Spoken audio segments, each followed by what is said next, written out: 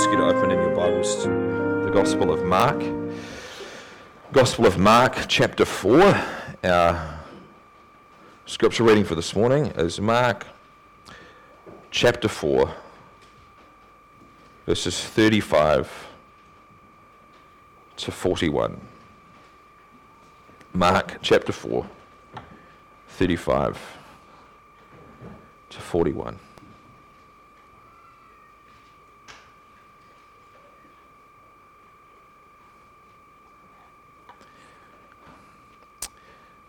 This is the word of our Father. Mark 4, verse 35. On that day, when evening had come, he said to them, "Let us go across to the other side." And leaving the crowd, they took him with them in the boat, just as he was, and other boats were with him. And a great windstorm arose, and the waves were breaking into the boat, so that the boat was already filling. But he was in the stern, asleep on the cushion. And they woke him and said to him, "Teacher, do you not care that we are perishing?" And he awoke and rebuked the wind and said to the sea, "Peace, be still." And the wind ceased, and there was a great calm. He said to them, "Why are you so afraid? Have you still no faith?" And they were filled with great fear and said to one another, "Who then is this, that even the wind and the sea obey him?" The grass withers, the flower fades, but the word of the Lord remains forever. Before we turn to the Lord and the text, let's turn to the Lord in prayer. Let's pray together. Heavenly Father, we pray that we would sit this morning humbly at your feet and listen to your teaching. I pray that everyone in this room would behold Christ in all of his glory and all of his beauty, and that all of us would leave trusting him for salvation, him and him alone, the one who, though he has the power to still the wind and the waves, did not use that power to save himself, but instead died for our sin. Grant that we would all believe that and rejoice in that and share it with others. Be with us this morning. Help us. Grant that your word would be preached faithfully. In Jesus' name, amen. This morning's text is a text that's just filled with all sorts of tension. Sometimes you have movie scenes like this where it's just filled with all sorts of tension. Where a scene will be filled with all sorts of tension. So you have a sort of life-threatening situation where the plane is about to crash, so you have that sort of life and death tension. And then in the midst of that life and death tension, one of the good guys will turn out to be a bad guy and he'll pull a gun or whatever. And so you have that sort of tension. And then in the midst of that, you'll have like maybe a love interest. And so you have that sort of tension as well, all going on in this one scene. Of course, that was complete hyperbole, but I think you've all seen movies where you have that kind of scene. This morning's text is similar to that. You have the obvious tension. You have the life and death tension. This huge storm arises and the boat begins to fill with water. But then you have other tension in the midst of that. Firstly, there's, for lack of a better word, an identity tension. Think of the disciples' experience here. On the one hand, Jesus, by all appearances, lacks the power to keep himself awake. Luke makes this even clearer, actually. He says, as they headed off, Jesus fell asleep. So the disciples would have seen Jesus, as it were, exhausted and just unable to keep himself awake. On the other hand, though, that same Jesus, who seemed powerless to keep himself awake, also had the power to still the storm. How does that work? How is it that this one who seems powerless to keep himself awake has the power to still the wind and the waves? So So you have this kind of identity tension. Secondly, you have this pastoral tension. Notice the way their question is phrased. Teacher, do you not care that we are perishing? You know, the other Gospels just say here, teacher, we are perishing. It's only Mark that has this question. Teacher, do you not care? And that's slightly different, isn't it? Right? They're not just concerned about the fact that they think they're going to die. They're concerned about the fact that Jesus doesn't seem to care about that. Now, you know why that's a pastoral tension? It's a pastoral tension because it's related to the issue of assurance, isn't it? Right? Here I am, this is the disciples' experience. Here I am, here we are. We feel like we're perishing. Does Jesus really care about that? Does he really care? But then, there's one final tension. There's more in the text, but there's one final tension that I want to bring out, and that's this. It's the tension that's left for us here this morning. And the tension that's left for us here this morning is this question. Did they get an answer to their question, does he care? They asked, do you not care that we are perishing? And the question for us here this morning is, did Jesus actually answer that question? And we'll have to wait till later to see that, but that's what we'll be looking at this morning. Firstly, this theological tension. So reading verses 35 to 38. On that day, when evening had come, he said to them, let us go across to the other side. And leaving the crowd, they took him with them in the boat, just as he was, and other boats were with him. And a great windstorm arose, and the waves were breaking into the boat, so that the boat was already filling. But he was in the stern, asleep on the cushion. I want to focus for a moment on this really curious phrase that Mark uses. Notice these words. They took him with them in the boat, and this is really strange that Mark says this, just as he was.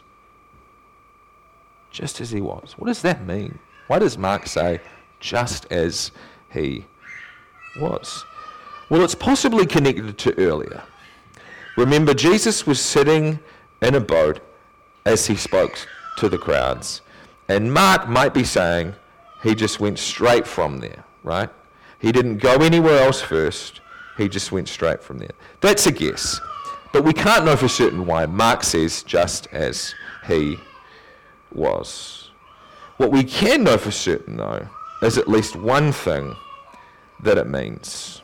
And one thing it means is this, in terms of what Mark is saying here, in terms of what's involved in Jesus being just as he was, one thing it means is this. Jesus is tired. Jesus is tired. Jesus is tired here. Luke makes this even clearer. He says here that they set out, and as they set out, he fell asleep. That's a picture of fatigue when you think about it, isn't it? It's a picture of fatigue. The idea that Jesus falls asleep as they set out. Firstly, it's evening. It's not even bedtime yet, right? And yet Jesus is falling asleep. You know that you're exhausted, don't you? If you get home from work and it's like 5:30, 6 o'clock, and you're already beginning to nod off, right? That's exhaustion, isn't it? And that's what's happening here. Jesus is falling asleep, and it's not even bedtime yet. Secondly, though, in terms of this being a picture of fatigue, they're not even at their destination yet. I mean, think about that. It's just in terms of, in modern terms, it's one thing to get home, lie down on the couch, and then start beginning to nod off at 5:30, 6 o'clock. It's another thing to do that on the bus home from work, right? If you saw someone falling asleep on the bus, you'd be like, man, that guy is exhausted. He's tired. Because he's not even home yet. And something similar is happening here. Jesus is experiencing fatigue because they're not even at their destination. It's evening, they're not even at their destination, and he is falling asleep. He's having this experience, if I can put it this way, of powerlessness. Just think about what fatigue feels like, right? It feels like powerlessness, doesn't it? This is your thought when you're tired, when you're exhausted. And often you say this, you say, I just cannot keep myself awake. I don't have the power to even keep my eyelids open. I have to lie down because I'm too weak to go on. That's what fatigue feels like. It feels like powerlessness. And that's what Jesus is experiencing here. He is experiencing this sort of powerlessness. And by the way, this is one of the wonderful things about the Lord Jesus. He can fully empathize with us because he knows what it's like to be us. It's wonderful, isn't it, when you share a struggle with someone and you find out they've been through something similar. Well, Jesus can do that with us. Even with something like exhaustion. He knows what it's like to feel exhausted. He knows what it's like to feel like many young parents do. So when you go to him and say, Lord, I'm exhausted, I cannot keep myself away, he doesn't say, come on, harden up. He says, I know what that's like. And that's wonderful, and we see that here. Yet, what's the tension here? As I said earlier, the same Jesus who was experiencing the powerlessness of fatigue has the power to stop the storm with just a word. And you ask the question, just think about it. If he can speak to the storm and stop it, why doesn't he speak to his tired body and say, stop that right now. Stop being so tired. Stop being exhausted. If he can still the storm with a word, of course he can give his body energy with a word and stop it from being tired. But he doesn't do that. Why doesn't he do that? There's this tension, isn't there? This identity tension. That's the first tension. Second tension is this. As I say, it's a pastoral tension. Look at the last part of verse 38. And they woke him and said to him, Teacher, do you not care that we are perishing? You know, this must have been a terrifying storm. You probably know that some of these men were fishermen. Peter was, Andrew, his brother, was, and they would have seen their fair share of storms. But I think it's fair to say that in their minds, this probably ranked as the worst storm that they had ever seen. Firstly, they use this word perishing, right? The storm is so bad that they think, this is it. This is it. It's all over. We're going to die. Secondly, in terms of how bad the storm is, and other people have pointed this out, it's so bad that the fishermen wake the carpenter. That's kind of strange, isn't it, right? These are experienced fishermen. They would have seen many storms before. They're far more experienced on the sea than Jesus is because he's a carpenter, not a fisherman. And yet the storm is so bad, they say, well, let's go to the carpenter. Right? It must have been really, really bad for them to wake the carpenter up.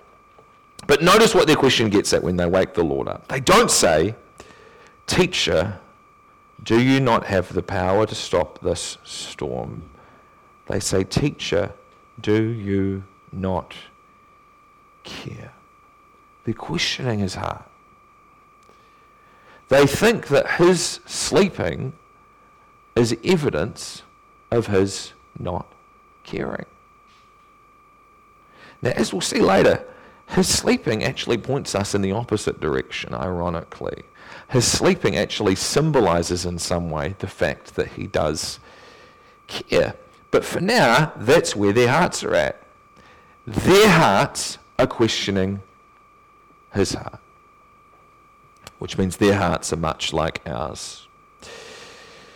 We often question the Lord's heart.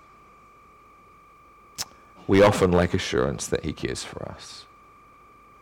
And that's especially true during storms. Figurative storms, literal storms. Storms come and we feel not necessarily like God isn't in control, but that God doesn't care about us. We don't necessarily question his power, in other words, as much as we question his love. If he loved me, why would he let this happen? Why would he be allowing this to happen to me? Why would he be allowing this storm into my life? And it rocks us. Does he really love me? Does he really care? And if that's your experience, and it's probably all of our experiences to some degree, I want you to know that that was the disciples' experience too. During the earthly ministry of the Lord Jesus Christ, when he was right there in front of them, that was still their experience. Does he really, really care? And just think about it here. This is the worst storm that they've probably ever seen their entire lives, and it's not just that Jesus looked like he was asleep. He was actually asleep. He was actually asleep, and that made them question, does he really care that we are perishing? There's a tension in their hearts, a pastoral tension. Does he really care? Now, how does Jesus respond to that question? Look with me at verses 39 to 40. And he awoke and rebuked the wind and said to the sea, peace, be still. And the wind ceased, and there was a great calm. He said to them, why are you so afraid? Have you still no faith? Ask the question here. How is this an answer to their question? Remember, they questioned his heart. They questioned whether or not he cared for them. They questioned, maybe you can say it this way, they questioned his love. Yet in his response, what does he do? He shows them his power. Maybe I can say it this way. He doesn't speak to them in the storm and say, of course I care. Instead, he speaks to the storm and then he asks them, why are you so afraid? Have you still no faith? So how is this stilling of the storm with a word an answer to their question, do you not care? Well, think with me for a moment about what Jesus means here by why are you so afraid? Have you still no faith? What does Jesus mean by faith? What does Jesus mean by why are you so afraid? Some people might say, well, this is one option. When Jesus says that they lack faith, what he's saying is they lacked the faith to still the storm themselves. Right? There might be a more Pentecostal answer, right? They should have commanded the wind and the waves themselves and just let Jesus keep sleeping. That's what they should have done. And Jesus is rebuking them for not having done that, for not having stilled the storm themselves, for lacking the faith to do that themselves. That's one option.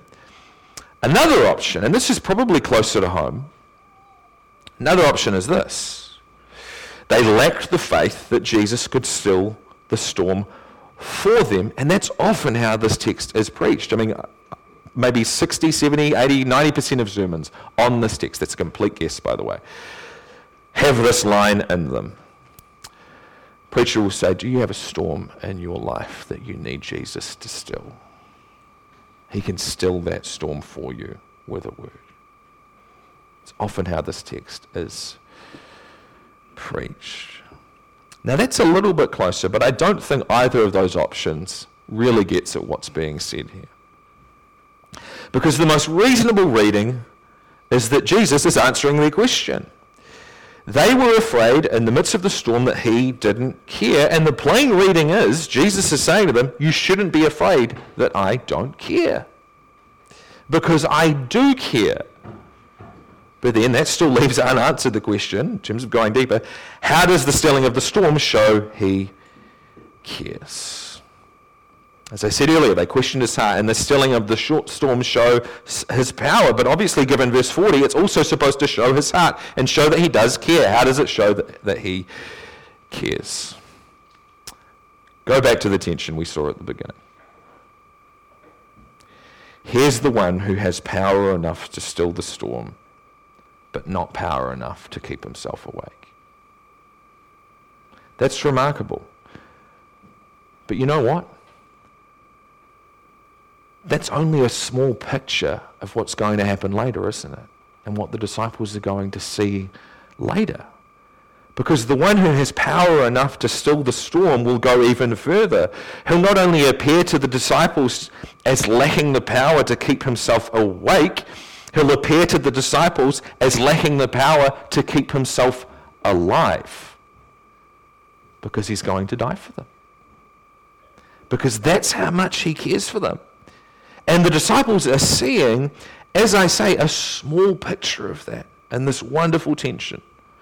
The one who has the power to still the storm lacks the power to keep himself awake. And in the same way, that's what's going to happen in the cross. The one who has the power to still the storm is going to appear to the disciples as lacking the power to keep himself alive because he's going to die. And the disciples are seeing a small picture of that. And so verse 41, their initial fear is replaced by another one. Look with me at verse 41. And they were filled with great fear and said to one another, "Who then is this that even the wind and the sea obey him?" It's interesting, isn't it? The disciples sought from the Lord assurance that he cared for them, which is what we often seek assurance from the Lord regarding, that he cares for us. They were afraid he didn't care for them, and he showed them that he did. But notice what happens. When Jesus shows them that he cares for them by stilling the storm, notice what happens. Their heart response is not, "Oh, wow, I just feel so warm and fuzzy right now, because I have the assurance that he cares for me and he loves me." That's not how the Lord Jesus works here. Instead, it's more fear.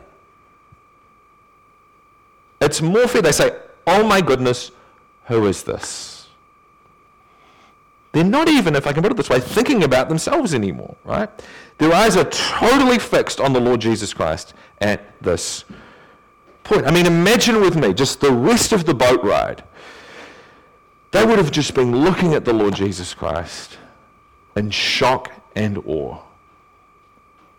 What on earth just happened, and who on earth is this in the boat with us?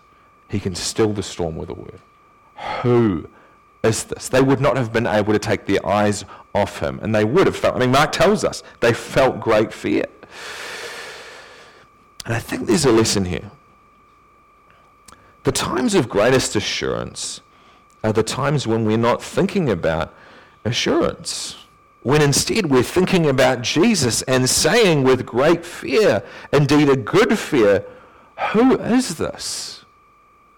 Who is this one who had the power enough to control the wind and sea, but who instead of using that power went to the cross for me? Who is this?" Believer, he does care. He cares deeply for you. Never doubt that.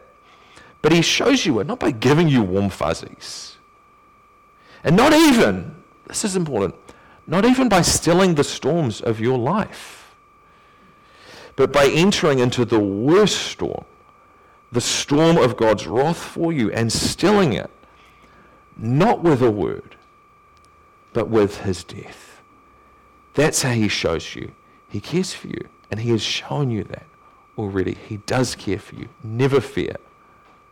Never fear that he doesn't care for you, because he does, and he shows you it in his death. So rest, believer, rest in him. Let's pray. Our gracious Father, we pray that we would rest in the love of Christ for us. We thank you that we can be assured of his love, not because he makes us feel a certain way, not because he does certain things in our lives, stilling the storms of our lives, but rather we can be assured he cares because he entered the worst storm, the storm of your wrath for our sin, and he stilled it, not with a word, but with his death, for that was the only way that storm could be stilled. And I thank you that it has been stilled, and that we are safe and secure as your people, and that we can be fully assured of your love, not because of what we see when we look within, but because of what we see when we look without and we see Christ. May we live every day of our lives asking the disciples' question, "Who is this?" Fix our eyes on him.